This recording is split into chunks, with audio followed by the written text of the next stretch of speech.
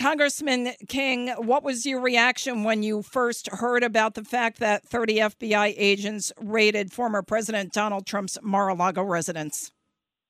It was really shocking. First of all, a raid of someone's house or office is only a last resort used by law enforcement. Obviously, it's never been used against a former president of the United States.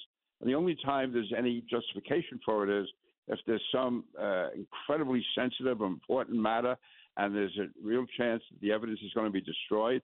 Other than that, you deal with the person's lawyers, you negotiate, you see if it's going to be handed over. If not, you go to court, you have the judge issue an order that it should be turned over. But to raid someone's home, to raid a home, to break in like that, to me is just inexcusable. And to me, it's an abuse of power. And because now we learn that the president's lawyers had been negotiating with them, that they knew where all the documents were. Donald Trump had been very friendly when the agents came to the house. And to have this kind of a raid go on early in the morning, carried out like that, those are things that go on in places like Russia or banana republics. It should never go on in the United States of America. And I would say the exact same thing if this were Joe Biden or Hillary Clinton or whatever. You don't carry out those types of raids on anyone's home unless you have to. Certainly you don't do it to a former president of the United States. Former acting Attorney General Matt Whitaker said earlier today that the FBI has absolutely crossed the line. Do you agree? Yeah, this is something I never thought I'd see in this country. They have crossed the line. If they have any legitimate legal issue with President Trump, you deal with him, you deal with his lawyers. You don't use these type of police state tactics. Again, I can't emphasize enough, this type of raid is only used in the most dangerous situations where there's real chance the evidence is going to be destroyed, and it's a matter of life and death. In this case, they knew where the evidence was. They knew Donald Trump never denied it. It was something that was being negotiated. And also the president was in New York, so he couldn't be destroying evidence anyway. So no matter how you look at it, to be doing this to a former president, whether he's Democrat or Republican, it doesn't matter. It's a tremendous abuse of power, terrible abuse of power. Former President Trump said the FBI raid is, quoting here, prosecutorial misconduct, the weaponization of the justice system, and an attack by radical left Democrats who desperately don't want me to run for president in 2024. Is that what this is all about, heading into the midterms and heading into 2024?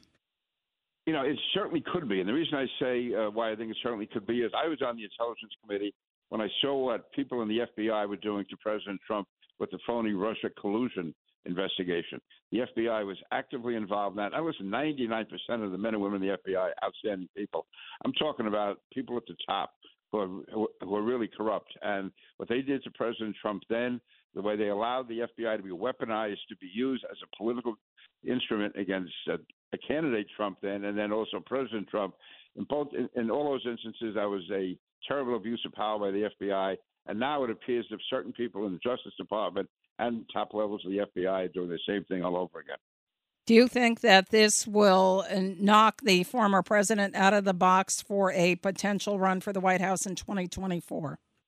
No, I would say, first of all, it's hard to predict what's going to happen. If I had to bet, knowing President Trump, this will end up helping him because this will prove his case that the government is out to get him, and they're using any type of tactics they can. So I think usually these raids are used not just to get evidence, but also to intimidate the person and to intimidate his friends and family members. When it comes to President Trump, though, I think if anything, it's going to make Donald Trump stronger than ever, and it's going to make his supporters rally behind him more than ever. As you know, people rallied outside his Mar-a-Lago estate following this raid, and then former President Trump also released about a 4-minute campaign-style ad on his Truth Social website following this. So in it, he said and hinted at a possible run for 2024. What do you make of that video? And also, do you expect him to announce? Well, that is classic President Trump. If he does announce, I prefer he do it after the elections this year, do it sometime in late November after the congressional elections are over. I'd rather these elections focus entirely on Joe Biden and the Democratic record and not be caught up in a debate between Trump and Biden, but to focus entirely on Joe Biden, who has such a poor record. But listen, I'm not surprised. I mean, Donald Trump is going to he will use this to his advantage. The Democrats have not realized that the harder you hit Trump, the harder he hits back. And in some ways, he almost, I shouldn't say enjoys this, but he certainly rises to the occasion, and he will fight fire with fire. But in the long run, this is bad for everyone because we don't need the Trump people out in the street. We don't need the Biden people out in the street. And that's what this is bringing about. When you have police state tactics being used, it just brings out the worst in people, the best and the worst. And so I just wish they would end this type of abuse of power. It's not good for anyone in the end, in the long run. Congressman King, thank you for being with the 77 WABC Early News. Thank you, Deborah. Thank you.